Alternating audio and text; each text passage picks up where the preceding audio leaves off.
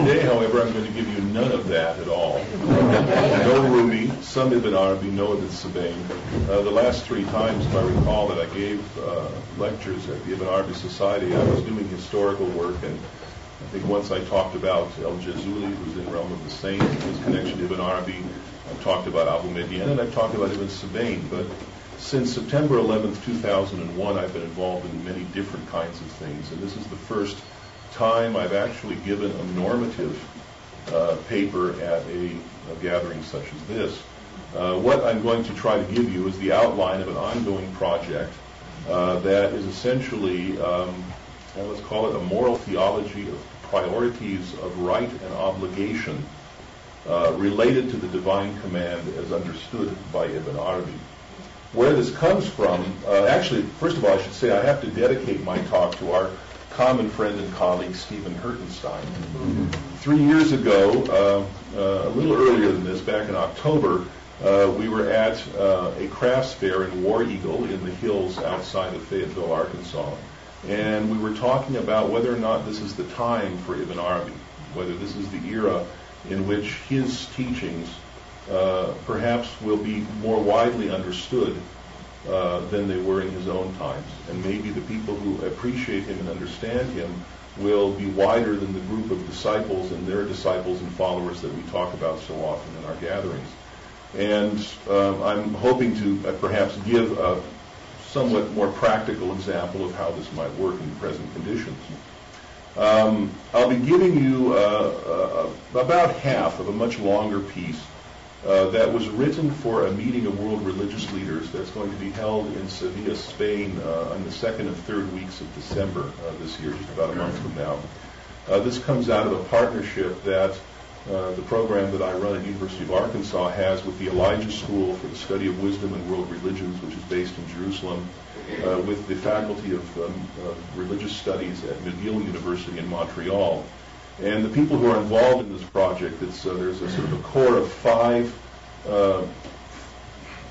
let's call them budding theologians or professors acting as theologians who speak from their own tradition. There's Alon Goshen Gottstein, who's the head of the Elijah School. There's myself. There's Stephen Sykes, who's from University of Durham in England, who's presently the head of the Theological Commission for the Church of England. There's Ashok Vohra, who is a professor and a specialist in Hindu philosophy from the University of Delhi. Barry Levy, who's the dean of the Faculty of Religious Studies at McGill, and Richard Hayes, who is a practitioner and specialist in Buddhism. I also work in a group called the Scriptural Reasoning Group, which has received a grant from the Center for Theological Inquiry in Princeton to create new theological perspectives that bring Christians, Jews, and Muslims together in common conversation. And I've also been privileged enough to be part of the Building Bridges seminar that has been organized by the Archbishop of Canterbury. It's kind of interesting. Before I became a Muslim, I was an Episcopalian. And I find that I have much more to do with the Anglican Communion today than I ever did when I was an Episcopalian.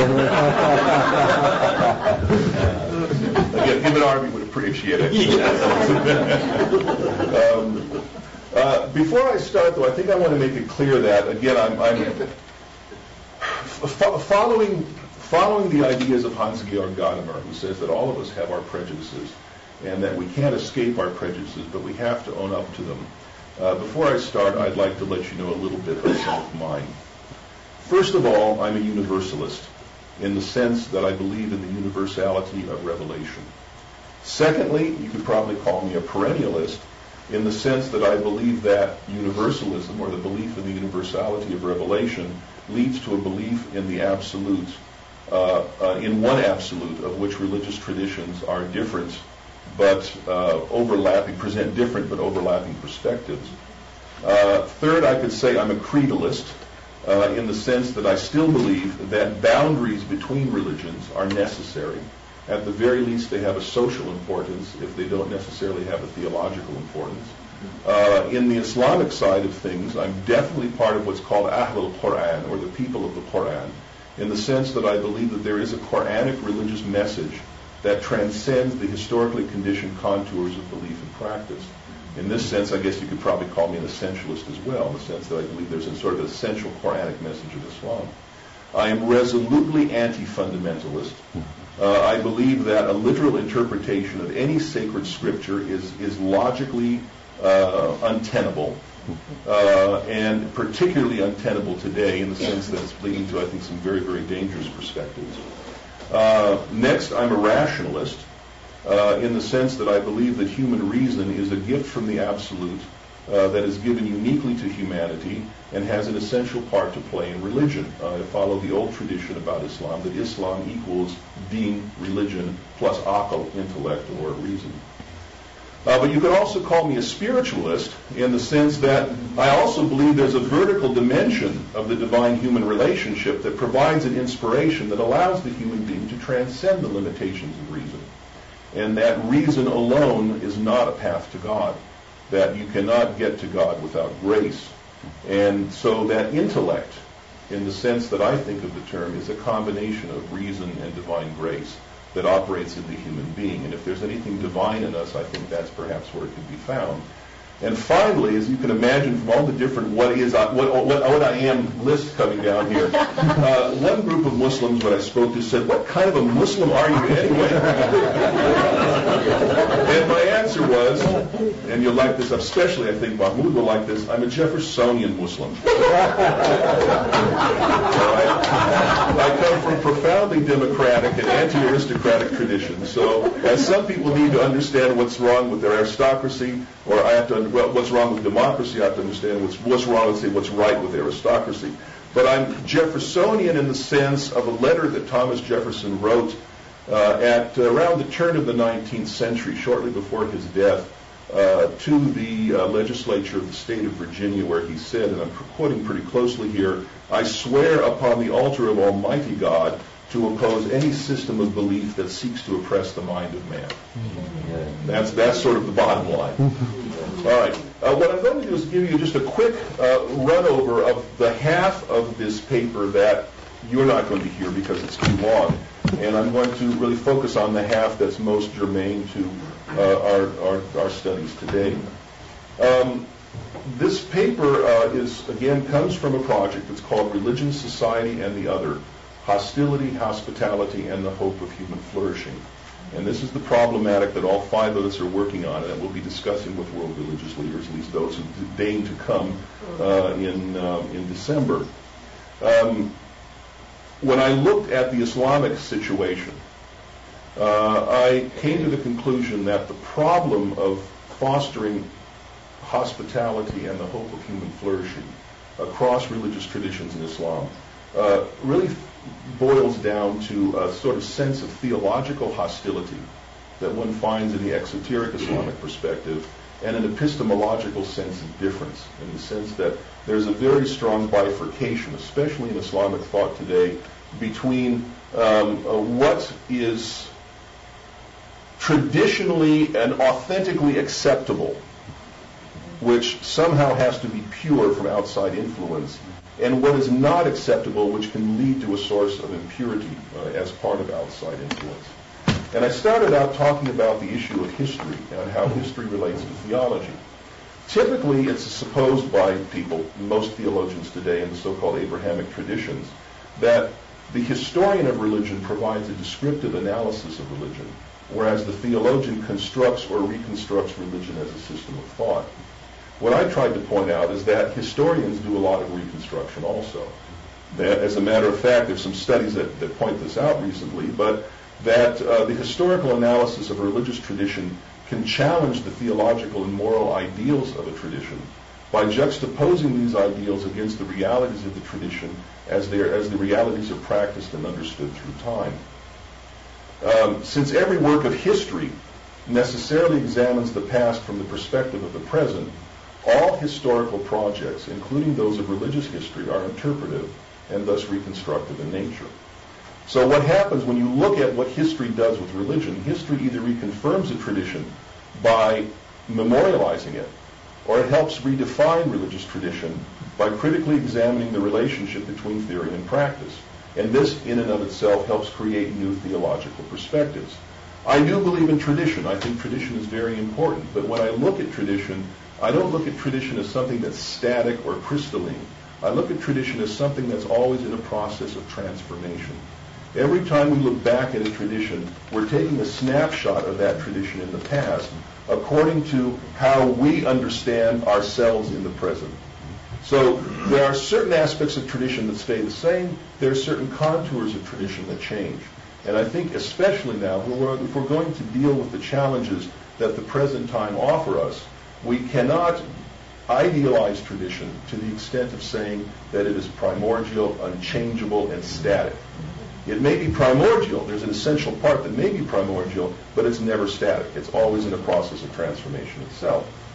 Now, one of the reasons why this idea is not necessarily widely accepted outside of the academy is that this, let's call it a process model of tradition that I'm giving you, is often seen as a Trojan horse for two perspectives that are seen as dangerous to religion. These are the genealogical critiques of religion and the historicist critiques of religion, which both challenge the concept of authentic tradition by saying that there is no tradition with a capital T. And I go on to describe how these particular critiques work. I give some examples of applications of these critiques to Islam. And I point out that they really haven't managed to threaten Islam all that much, despite the fears of some people to the contrary. I remember back when I was at Berkeley in the 1970s as an undergraduate, the Campus Crusade for Christ used to have a bumper sticker that said, "God is dead, Nietzsche," and then "Nietzsche is dead, God." And so the answer, Nietzsche is dead, God, I think still I'd say most people, certainly the Abrahamic traditions, believe the second part, not the first. But I do say that these genealogical and historical critiques of religious tradition can do some good as long as people don't buy into the full epistemological perspectives. In other words, I sort of look at them as toolboxes, and that you can take people such as Nietzsche, you can take people such as Foucault, you can even take some historical scholars of religion, and you can, in a sense, highlight the points that they make that are important for those who are actively involved in religious development without buying into the whole thing. All right? I think, I can't remember who said it, but somebody did mention, I can't remember if you did, Peter, or who, but somebody mentioned that Nietzsche does have an occasional use from time to time, I mean, depending on the context. I do understand that. Right. And again, I think it's important for us to remember that these critiques of religion also point out the fact that any religious tradition is more than one tradition. That there are multiple ways of thinking about the absolute. There are multiple ways of expressing one's relationship to the absolute, and that no one way is necessarily right, or no other ways are necessarily wrong. And I think this is an attitude that fits quite well with the Sheikh al-Akbar's position, in the sense that he, more than anyone else, knew the value of sort of the range of perspectives from what you might call literalism to say, let's call it symbolic mysticism. Then I talk also in this piece about an article that appeared early this summer from a person in Saudi Arabia by the name of Yusuf al-Ayiri.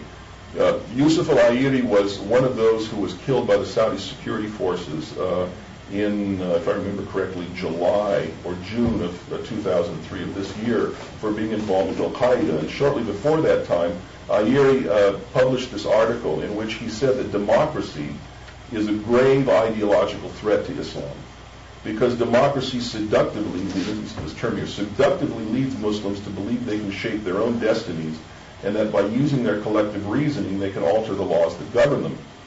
This reliance on individual and collective reasoning, he says, will lead believers to accept moral relativism and cultural difference. It will lead people to ignore the laws promulgated by God for humankind, would lead them to undermine the Sharia as the codification of God's will, and, quote, make Muslims love this world, forget the next world, and abandon jihad. One of the things that you can note in this particular piece is the gendered tone of his discourse.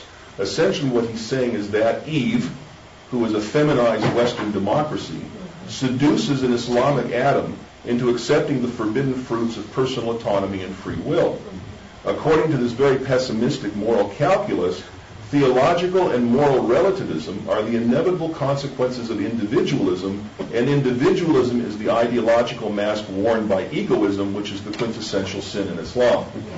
Now, what I go on to show is that this piece, even though Ayeri himself was an extremist, the view that he is trying to express is not all that different from views that you get from other more moderate Muslim writers in the exoteric vein.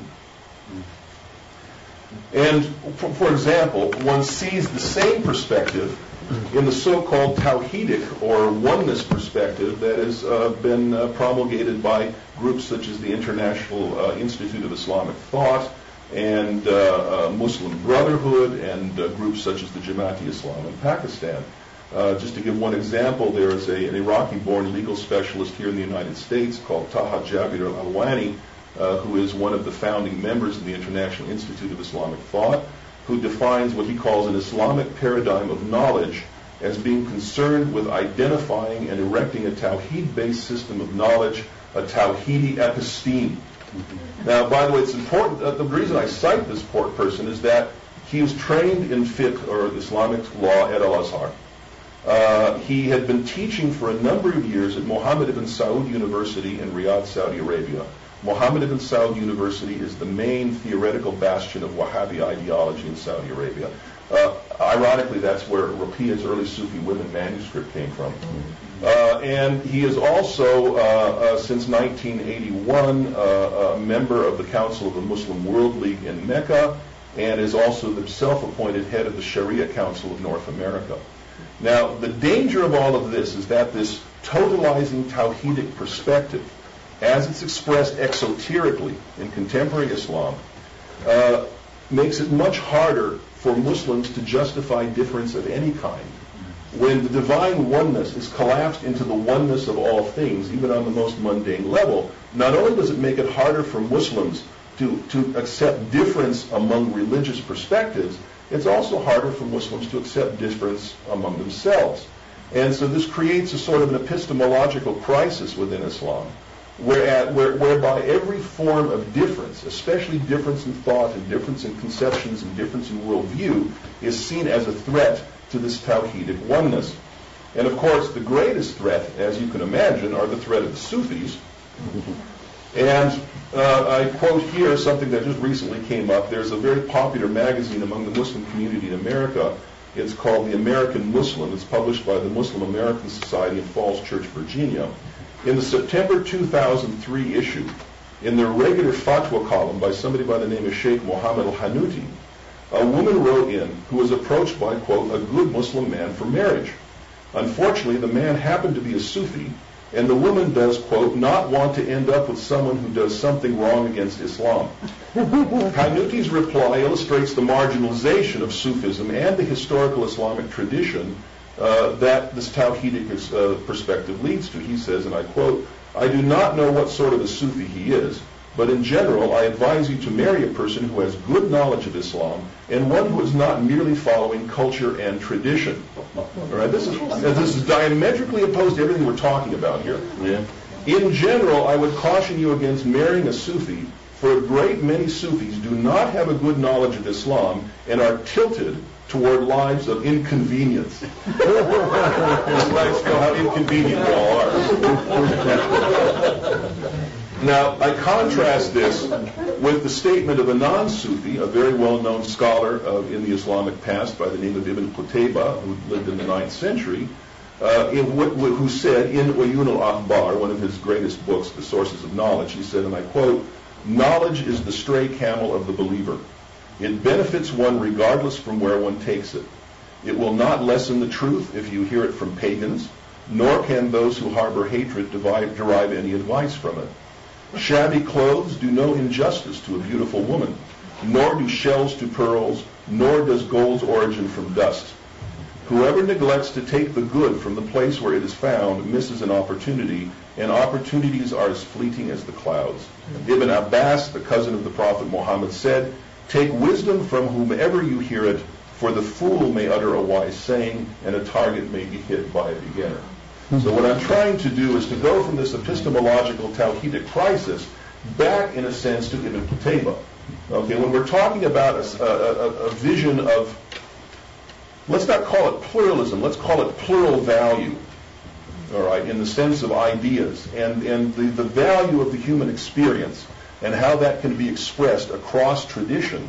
This is something that is not only modern, this is something that one finds very much within the historical Islamic tradition if you look in the right place.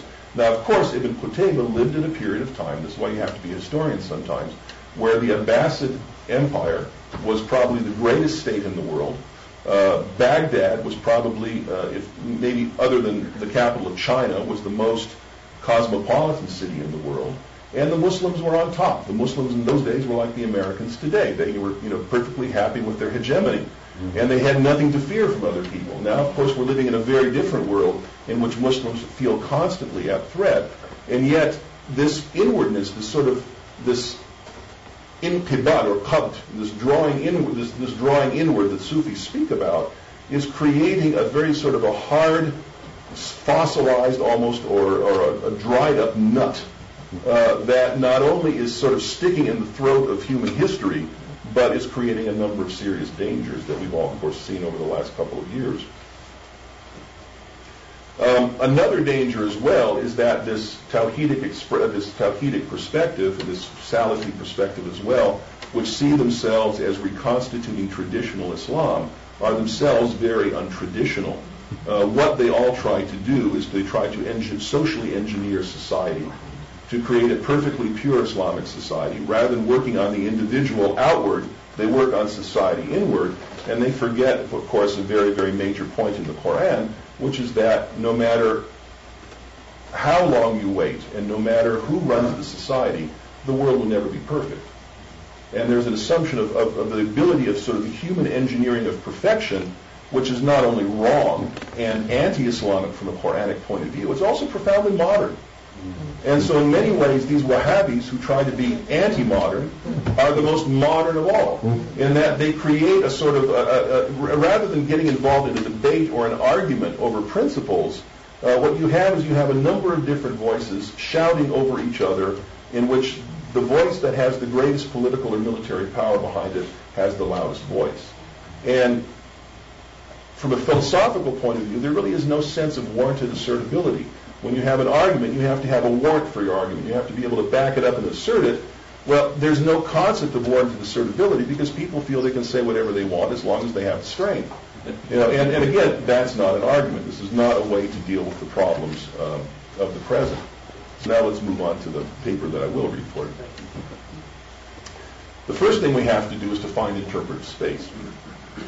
The dialectical process by which a tradition develops through time requires a hermeneutical space in which critical theology and the critical history of religion can operate.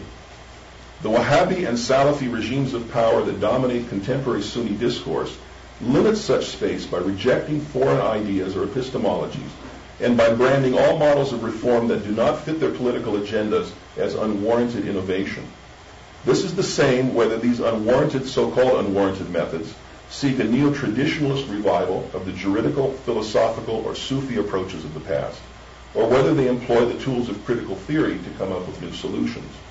The Salafi response to the problem of making Islam relevant in an increasingly pluralistic, globalized, and empirical world is to proclaim that Islam is simple and to reduce religion to a calculus of ritual obligations, external symbols of group identity, such as so-called Islamic women's dress, and social mores that are designed to promote political activism on the one hand and exclusivism on the other.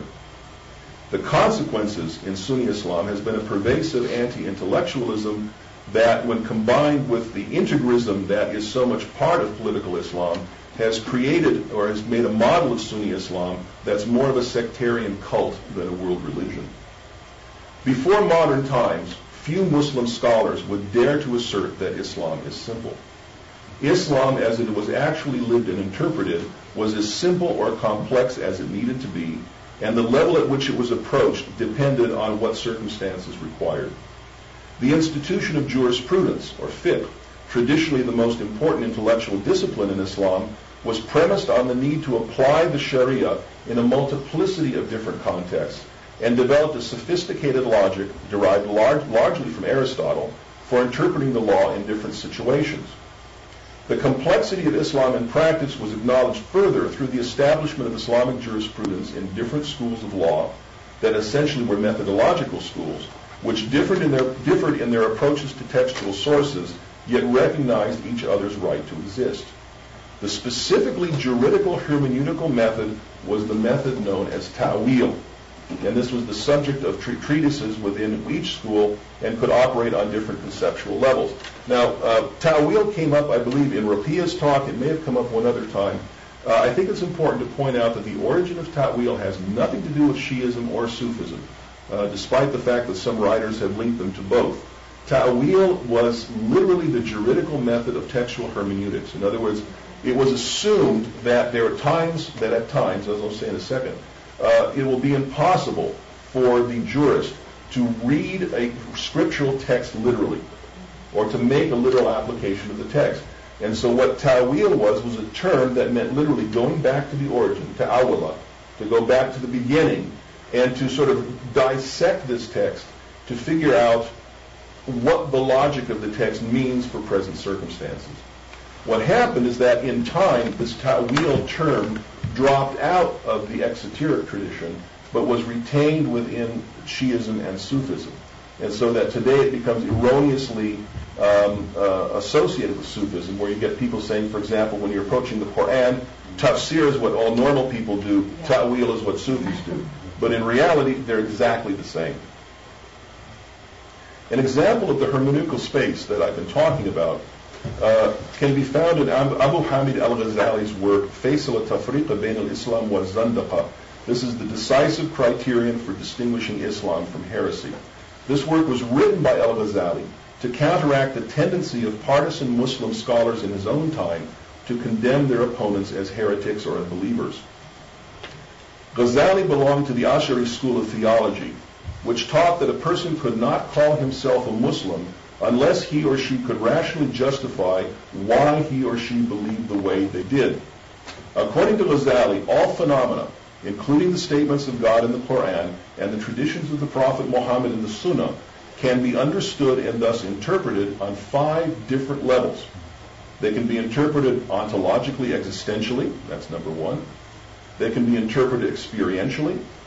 They can be interpreted conceptually. They can be interpreted intellectually, or they can be interpreted metaphorically. Now, this is quite a wide range of interpretation here. Ghazali says that as long as people do not say that God or the Prophet lie on any of these levels, and they allow in that they can operate by interpreting on one of these levels, it is improper to brand as an unbeliever such a person. So in other words, this is the range of interpretive space, which I would say is a range that takes in just about everything we've been talking about this weekend, including the thought of Ibn Arabi.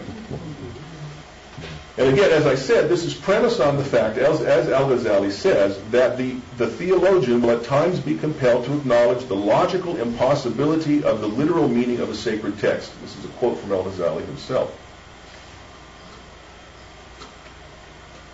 The checks and balances to this particular method, according to Al-Ghazali, is simply that one must be careful enough in interpreting a text on one or more of these 5 levels, so that one could establish a proper philosophical warrant or burhan for each assertion by adhering as closely as possible to the original text and by not allowing doctrinal or political prejudices to cloud one's judgment. Now, I would say that the warrant to interpret sacred texts on more than one level of meaning is necessary if Muslim theologians today are going to constructively engage with theologians of other religions in a common quest for religious understanding. An advantage of a critical historical method in Islamic hermeneutics is that it enables the modern theologian to re-examine the vast sweep of Islamic intellectual history, to reassess its successes and failures, and to resurrect interpretive voices that have been silenced in the past. Today, the silenced voices, especially in Sunni Islam, include most of the intellectual tradition of medieval Islam. These are the philosophers, systematic theologians such as Al-Ghazali. There are actually people out there who call Al-Ghazali an unbeliever. Most jurisprudential scholars working within the Sunni schools of law, and of course the Sufis. Some of the most important Sufi writings on religious difference, of course, as we all know, come from the school of the Sheikh al-Akbar Muhyiddin ibn Arabi, whose followers were often criticized, as we heard yesterday, for not adhering closely enough to the creedal boundaries established by some Muslim jurists. So what I did is I took an example of one of these criticized passages, and I'm going to try to show you that this is really not heretical, as people have said. If you go into the book El-Insan al-Kamil by Abdul Karim al-Jili, who was a very close follower of the thought of Ibn Arabi, Jili says this about religions, and I quote, 10 sects are the sources for all the religious differences, which are too numerous to count. And all of the differences revolve around these 10. They are polytheists, naturalists, philosophers, dualists, Magians, materialists, Barhamites, there's a question about what that means, Jews, Christians, and Muslims. For every one of these sects, God has created people whose destiny is heaven, and God has created people whose destiny is the fire. Have you not seen how the polytheists of past ages, who lived in regions not reached by the envoy of their time, remember that term? We heard it yesterday? Okay. Are divided into those who do good, whom God rewards, and those who do evil, whom God recompenses with fire. Each of these sects worships God as God desires to be worshipped, for he created them for himself, not for themselves. Thus they exist just as they were fashioned. God may he be glorified and exalted, manifests his names and attributes to these sects by means of his essence, and all of the sects worship God in their own way. Now, at first glance, this passage seems to deny the importance of religious difference and appears to promote a sort of medieval version of the transcendent unity of religions thesis. However, on a more careful reading, one finds that Jili has made a very legitimate, if somewhat unconventional, interpretation of the following two Quranic verses. Number one, this is from the Quran. For each one of you we have made a law, shira, and a way of life, minhaj.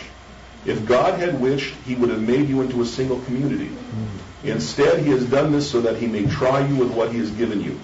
So strive against each other in good works, for to God is the return for all of you, and he will inform you about that wherein you differ.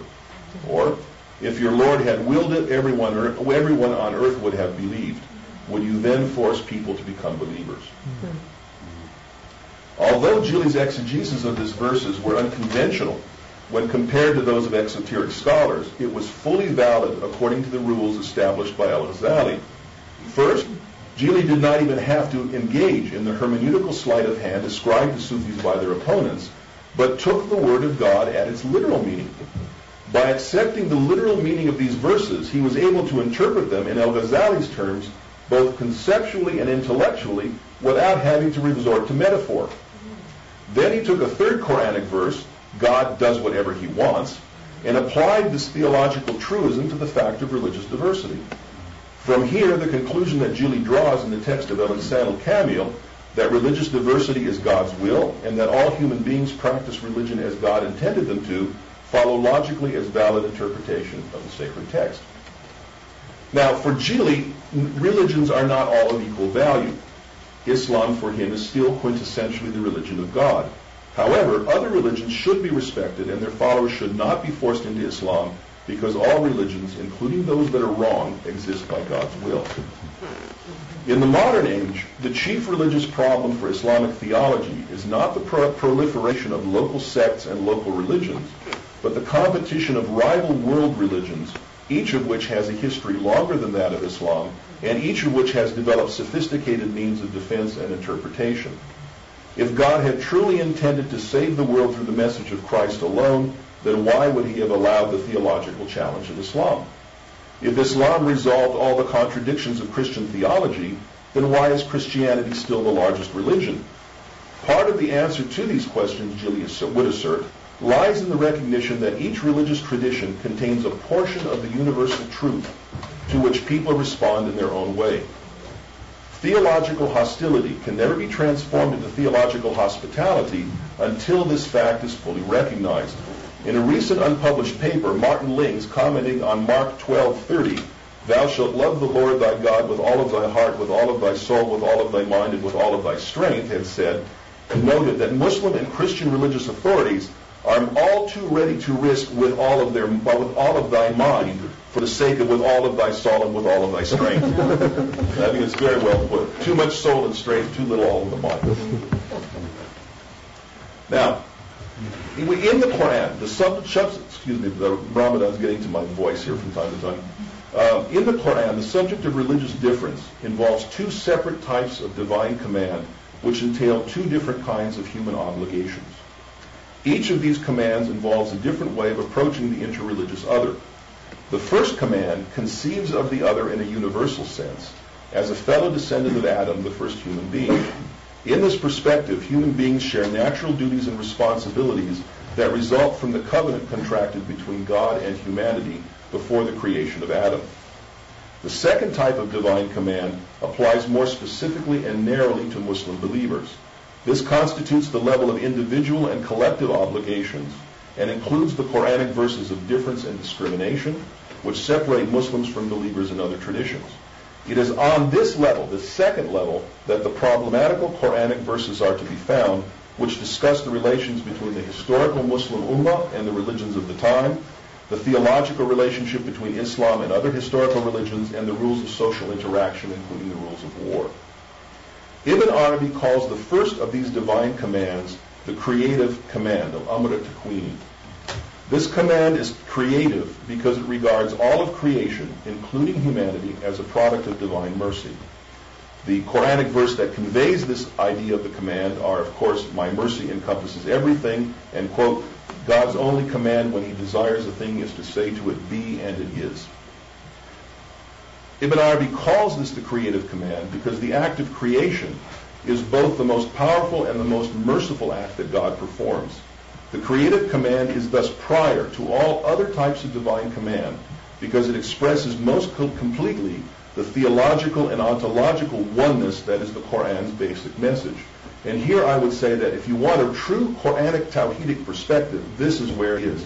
Not in the totalizing Tawhidism that is promoted by groups such as the Muslim Brotherhood and and Islamic integrism. Under the auspices of this command, the most important duty of the human being is to recognize that insofar as we are all human and created, we have one God, one origin, one ancestor, one race, and that we share with all other human beings the same nature, the same dignity, and the same ultimate religion. This religion is Islam in the universal Quranic sense of recognizing and submitting to the consequences of one's dependence on God. This understanding also expresses what, and here I bring in somebody modern, what moral philosopher John Rawls might have called the Islamic original position. Because this is the original position because it's built on the fundamental relationship between self and other that is the basis of all natural duties, whether between the individual and God or between oneself and other human beings. This original position is epitomized in the Quran by a verse that expresses humanity's assent to their ontological dependence on their Creator. Of course, that's the famous one. When thy Lord drew forth their descendants from the children of Adam, he made them testify concerning themselves, saying, Am I not your Lord? They replied, Yes, we do so testify. The fact that this covenant was contracted before humans were on earth implies that human beings have a pre-eternal side to their nature, and thus have the ability to rise imaginatively above their earthly condition and to view the world of creation as if from a distance or a height. The higher one goes, the more the world appears as a whole, and differences that appear significant on the ground begin to disappear with the change in perspective. From such a vantage point, all of the world, including all people and all of their different beliefs, are part of the same reflection of God whose face will abide forever, because he is the first and the last and the outward and the inward. In this view of the world, in which self and other are seen as part of the same whole, we find an important aspect of the creative command which gives rise to the natural duties that result from this original position. And I would say that these duties can be seen in this verse from the Quran. O humankind, keep your duty to your Lord, who created you from a single soul, and created its mate from it, and from whom issued forth many men and women. So revere At-Taqu, the God by whom you demand rights from one another, and revere the rights of kinship.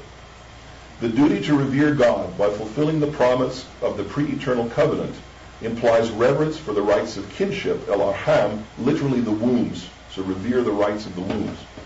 In the context of the creative command, this duty would apply to genealogical kinship, but it would also include the greater kinship of the human species, since all of humankind, as the children of Eve, were born from the same womb.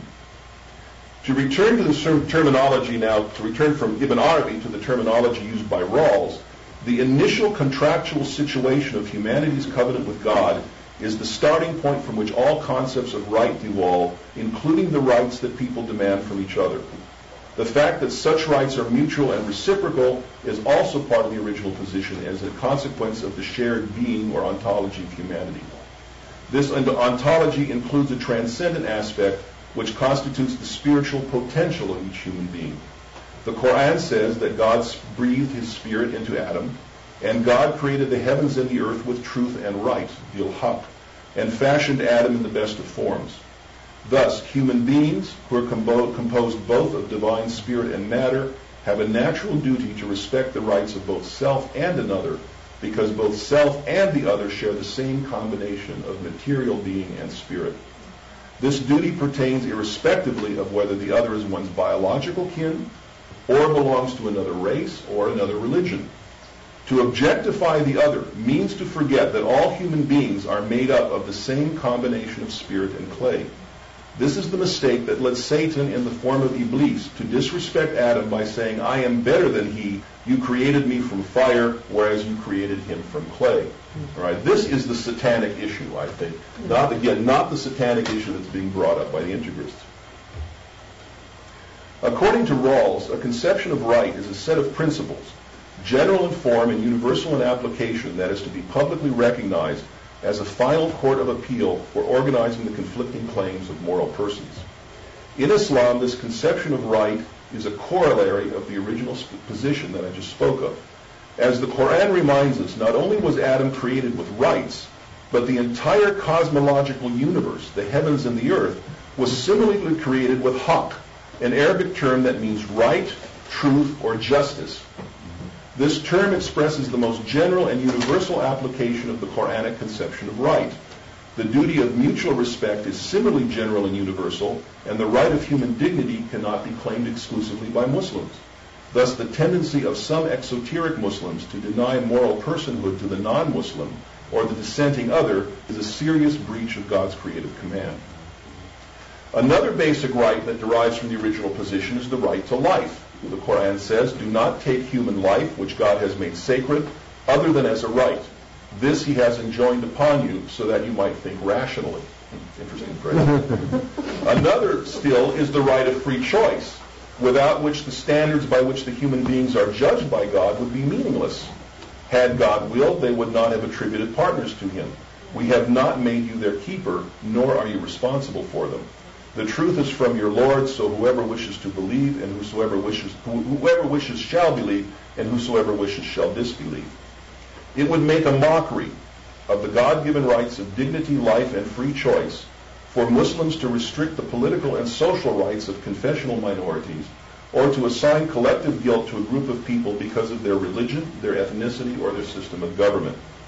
All three of these rights, the right to life, the right to freedom, and the right to dignity, recall another natural duty that arises from the Quranic original position. This is the natural duty of mercy, or rahmah, which is prior in the Quran to all duties except the acknowledgement of humanity's dependence on God. So in terms of the Quranic prioritization of duties, number one is to recognize God for who he is and our dependence upon him. Number two, then, is to recognize that, as Ibn Arabi says, my mercy encompasses everything. And also that God has also written upon his spirit mercy. This is the second most important duty. It is often forgotten by contemporary Muslims, and especially by those who wish to introduce the Islamic Sharia into modern legal codes, that the duty of mercy applies to each and every obligation that God enjoins. What this means in practice is that when the performance of an obligation calls for severity, it is the duty of Muslims to temper that severity with mercy in every way possible. Second command, the command of obligation. The divine command that is most clearly understood by most Muslims today is not the creative command, but the second command, which Ibn Arabi calls the command of obligation, al-amr taklifi.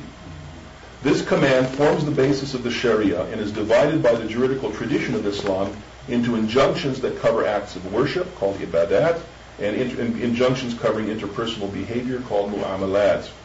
These include business transactions, criminal justice, and the laws of nations. The Arabic term taklif is a legal and moral concept that refers to the responsibility of individuals to carry out their obligations. Thus, the command of obligation imposes specific obligations on Muslims, either individually or collectively. It's a matter of debate whether such obligations should be obeyed simply because they come from God or because they are intrinsically good.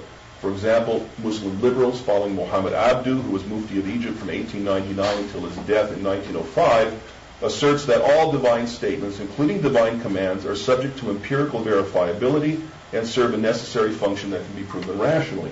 Others, such as the people who belong to the Islamic Liberation Party, Hizb ut-Tahrir al-Islami, this is one of the integrist parties we see today, consider it sacrilegious to put God's command to any kind of a test. The classical juridical tradition of Islam dealt with questions of moral choice on a pragmatic and case-by-case basis. If you're looking for people in the historical Islamic tradition who attempted to assess the Islamic concept of obligation within the context of more universal conceptions of right and justice, you have to look to the philosophers and the Sufis.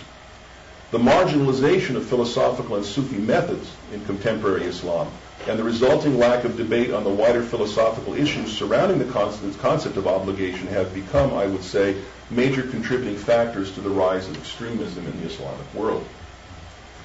The natural duty that governs moral obligations of Muslims under the command of obligation is the duty of justice. An alternative reading of the verse, God created the heavens and the earth with truth and right, bil haq, is God created the heavens and the earth with justice. Justice is a secondary meaning of the Arabic term haq and is enjoined on human beings as a natural duty in a number of Quranic verses. For example, verily God commands justice and kindness. The Arabic term for justice used in this verse, adl, corresponds closely to the Aristotelian notion of justice, which carries the sense of fairness or equity. So treating people with justice means to treat them equitably or treat them fairly.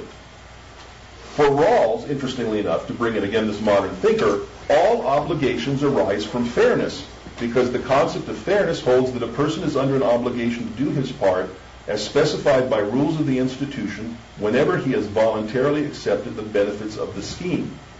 In Islam, voluntarily accepting the scheme is entailed by the Quranic original position as a consequence of the pre-eternal covenant between Adam and his descendants and God. Justice is thus a natural duty in Islam because human beings are born into justice from before their creation. The concept is, in a sense, hardwired into the physical and social world that humans occupy. Interestingly enough, all three concepts that are included in the notion of justice in Islam appear as divine names. God is characterized as the truth, al-haq. He's characterized as justice, al-adl, and as the fair or equitable, al-muqsit. This is particularly significant in the perspective of Ibn Arabi and his school, because for Ibn Arabi, the essential qualities of existence are imparted as manifestations or tajalliyat of the divine names. So again, insofar as we're created by God, and these are fundamental aspects of God's divine names, it is our duty as created beings to reflect them as we reflect all the divine names except Ar-Rahman. The problem with applying justice to specific obligations in Islam today is that justice is most commonly understood as a moral duty, whereas the command of obligation is understood as a legal requirement. Because the exact relationship between duties and requirements, or duties and obligations, has not been defined in modern Islamic discourse, there is a tendency to fall into a confusion of priorities in the attempt to apply one or the other. Ibn Arabi was one of the few Muslim thinkers to address the problem of duty versus obligation systematically and to prioritize their requirements in light of the two types of divine command. The natural duty of mercy is exercised through what Ibn Arabi called the mercy of obligation, rahmatul wujub. Unlike the ontological mercy of the gratuitous gift, rahmatul imtinan, which extends over creation by virtue of the act of creation itself, the mercy of obligation refers to the mercy that is required in individual human actions according to God's statement, Your Lord has prescribed mercy for himself. Ibn Arabi relates the concept of mercy to the divine names Ar-Rahman and Ar-Rahim, with the mercy of the gratuitous gift corresponding to Ar-Rahman, and the mercy of obligation referring to Ar-Rahim. However, since all human obligations ultimately flow from the act of creation, any act of mercy bestowed by one human being on another is a gift for both the receiver and the giver alike. For the receiver, the gift of mercy compensates for the severity of justice. However, for the giver, even the duty to act mercifully is a gift from God, because God exercises mercy as a gratuitous act under the name of Ar-Rahman. To summarize, the natural duty of mercy is part of the Islamic original position by virtue of the creative command, which corresponds to the divine name Ar-Rahman. Similarly, the exercise of mercy by human actors is made obligatory through the command of obligation by virtue of the divine name Ar-Rahim. Just as human mercy, or Rahmah, is implicit in the idea of mercy as a universal principle, Rahim, so the obligation to act mercifully on all possible occasions is a necessary consequence of the idea of mercy as a natural duty. However, most people are not aware of the logical priority of natural duties that arise from the creative command. Mired as they are in a world of difference and subjectivity, they interpret the command obligation in an exclusive sense and overlook the priority of both the creative command and the natural duties that arise from it. Ibn Arabi says this is from Futuhat, Book 4. The divine effusion is vast because God is vast. There is no shortcoming on his part, but you have nothing of him except what your essence accepts. Hence, your own essence keeps the vast away from you and places you in the midst of constraint. The measure in which his governance occurs within you is your Lord. It is he that you serve and he alone that you recognize. This is the mark within which he will transmute himself to you on the day of resurrection by unveiling himself as he is. In this world, this mark is unseen by most people. Every human being knows it from himself, but he does not know that it is what he knows. The Muslim who views the world from a narrow exoteric perspective can only perceive God through his or her personal experience. How God is to be conceived and what his commands entail are questions whose answers are constrained by the limits of one's own sense of self. The interpretations that the believer gives to the commands of God may be justifiable in a limited sense, but they are likely to lead to injustice if they are applied universally and uncritically. This is because normal human understanding reflects one's own personal worldview or egoistic worldview more than it reflects the understanding of God. In a commentary on the famous tradition, "He who knows himself knows his Lord," Ibn Arabi explains, "You are the one who becomes manifest to yourself, but this gives you nothing of God you do not know other than yourself."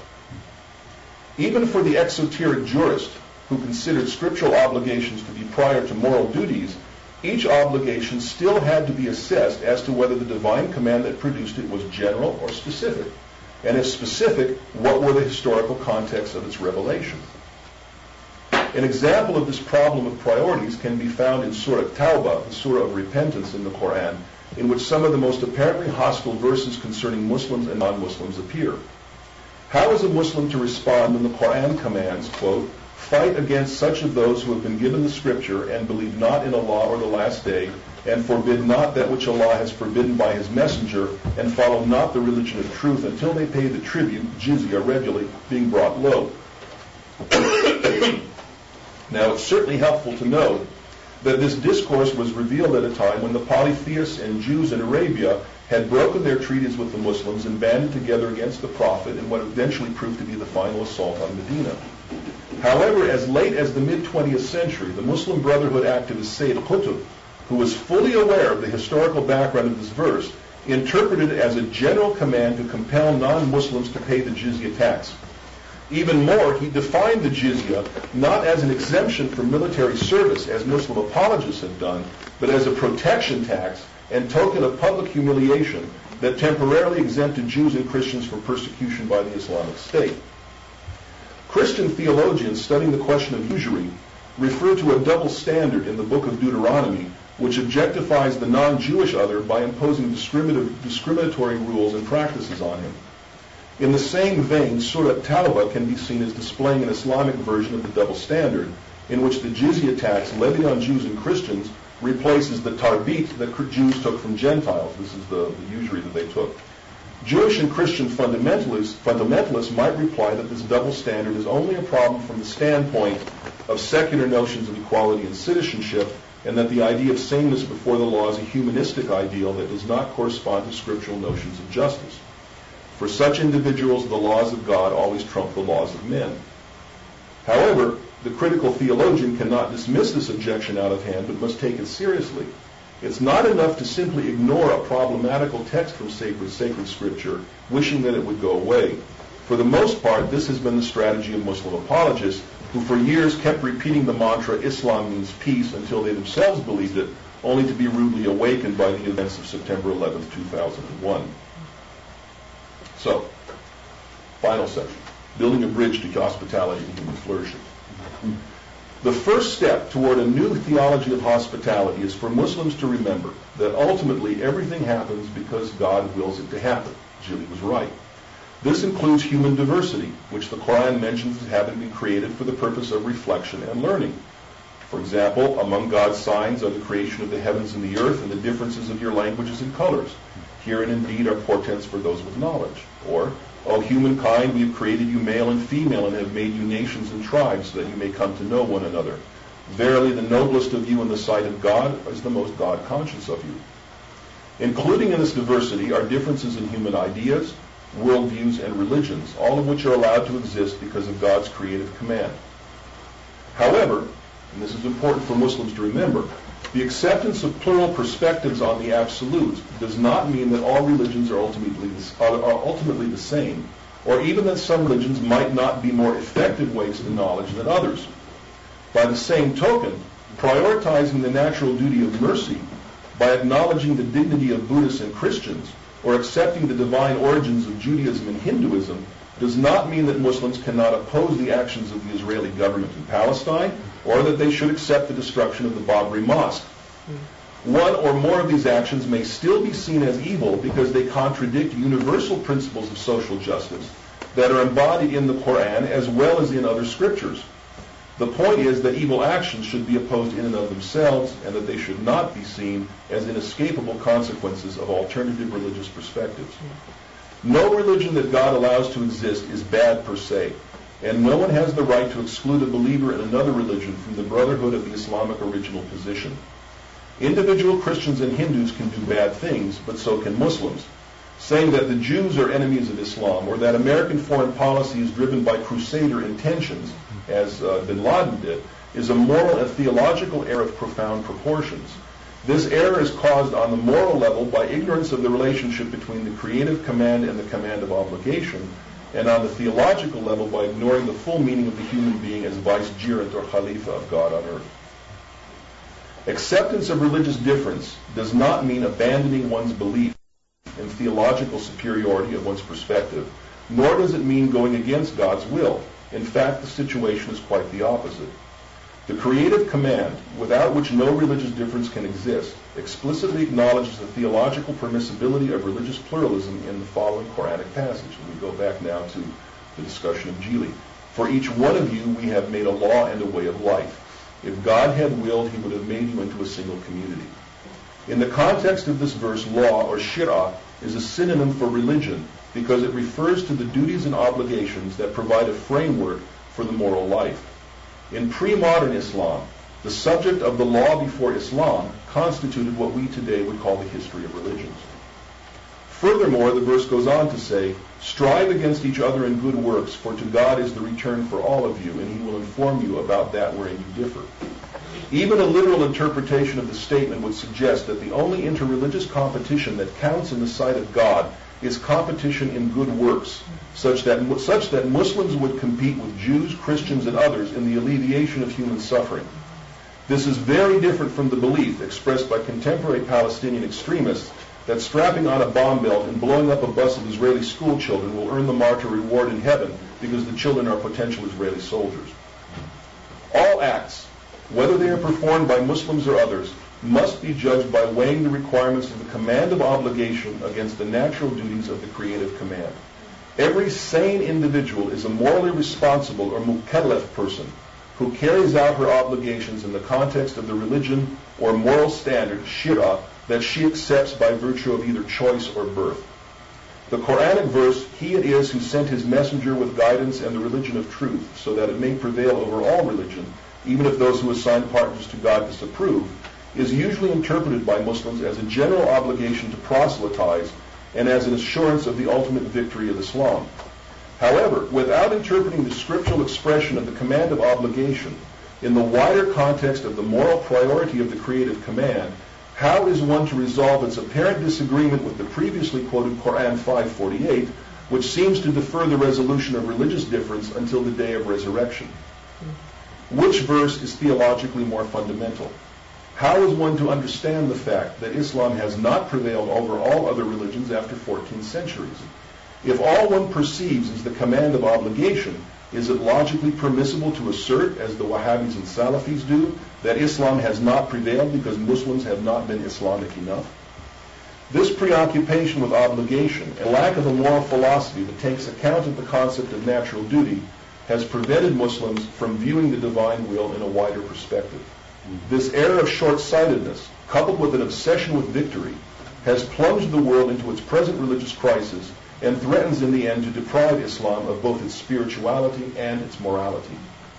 Ibn Arabi reminds us, despite the objections of those who have sought to silence his voice, that all human beings assign partners to God in one way or another, and that on this view, believers in all religions are equally far from the religion of truth that will prevail at the end of time. The will of God is not one-dimensional, nor are history or human nature. Limiting the interpretation of God's word to a single dimension was theologically untenable for medieval Islamic scholars, and it is even more untenable today when human knowledge has better tools for analyzing and reflecting on the meaning of revelation. 5 centuries ago, the Sufi and jurist Ahmed Zarruq of Fez, who died in 1493, wrote, "He who practices Sufism without the law is a heretic. He who practices the law without Sufism is a reprobate. But he who combines the law and Sufism has attained to the truth." What Zarruq meant by this was that the practice of scriptural hermeneutics demands a multi-dimensional perspective in which individual obligations are viewed in the context of the creativity of God's will, and in which the outer word of the law is interpreted in light of its inner spirit. This understanding of multidimensionality is an important aspect of the human being's cosmically assigned role as vicegerent of God on earth, a role that has been stressed often enough by Islamic integrists, but primarily in terms of dominion rather than in knowledge. In the passages of Surah Al-Baqarah, where this vicegerency is discussed, what makes the human being rise above the bloodshed and mischief that the angels fear he will create is God's gift to Adam of all of the names, al-asma' kullaha, and the words, kalimat. In Quranic semiotics, the names symbolize the essence of things, whereas the words symbolize the actualization of the essences. As such, the names correspond to God's creative command, which brings things into being, and the words correspond to God's command of obligation, through which the divine will is made manifest. Whether one accepts Ibn Arabi's framework for interpreting the divine will or not, it is clear from this verse that what makes Adam special is that he can uniquely bridge the gap between the angelic and terrestrial worlds, and that the keys to his bridge building are to be found in the transcendent intelligence and understanding, the names and the words that God imparts to him. As a unique combination of spirit and matter and as vicegerent of God, the human being is thus by his very nature a pontifex, a builder of bridges between conceptual worlds. Beneath the differences that obtain between religious doctrines, sacred laws, and worldviews, all human beings share the same transcendental nature. All have access to the words that allow them to communicate with each other across religious divides. Because the human being is a bridge builder, it is illogical for us to assume that religious misunderstanding is normal or that religious differences cannot bridge. If believers in different religions cannot come to an understanding, it means that one or both of them are lacking in spiritual insight, or one or both are in fundamental error. Among the rights bestowed on us by God, the right not to understand is nowhere to be found. The Quran warns Muslims about this. Be not of those who ascribe partners to God, mushrikun, who split up their religion and become schismatics, each sect exulting in its doctrines. Ibn Arabi was one of those who showed how Muslims themselves can ascribe partners to God by calling not on God himself but on their personal Lord through the narrow vision of their own egos. This mistake, which ultimately is the cause of all of the theological hostility and evil that the human being can create in the name of religion, is due to the Pontifex Khalifa losing sight of the point of his own existence. With this error, the human being mistakes the contingent for the absolute, the false for the real, the secondary for the fundamental, the outer for the inner, and the particular for the universal. This mistake is the essence of the theological sin of shirk, a term usually defined as assigning partners to God, but which literally means sharing. It consists, in other words, of letting contingent ideas, concepts, and prejudices share in God's will and sovereignty, and as such is the greatest impediment to theological hospitality and the hope of human flourishing. As the Quran affirms, God does not forgive your shirk, but he forgives all else as he wills.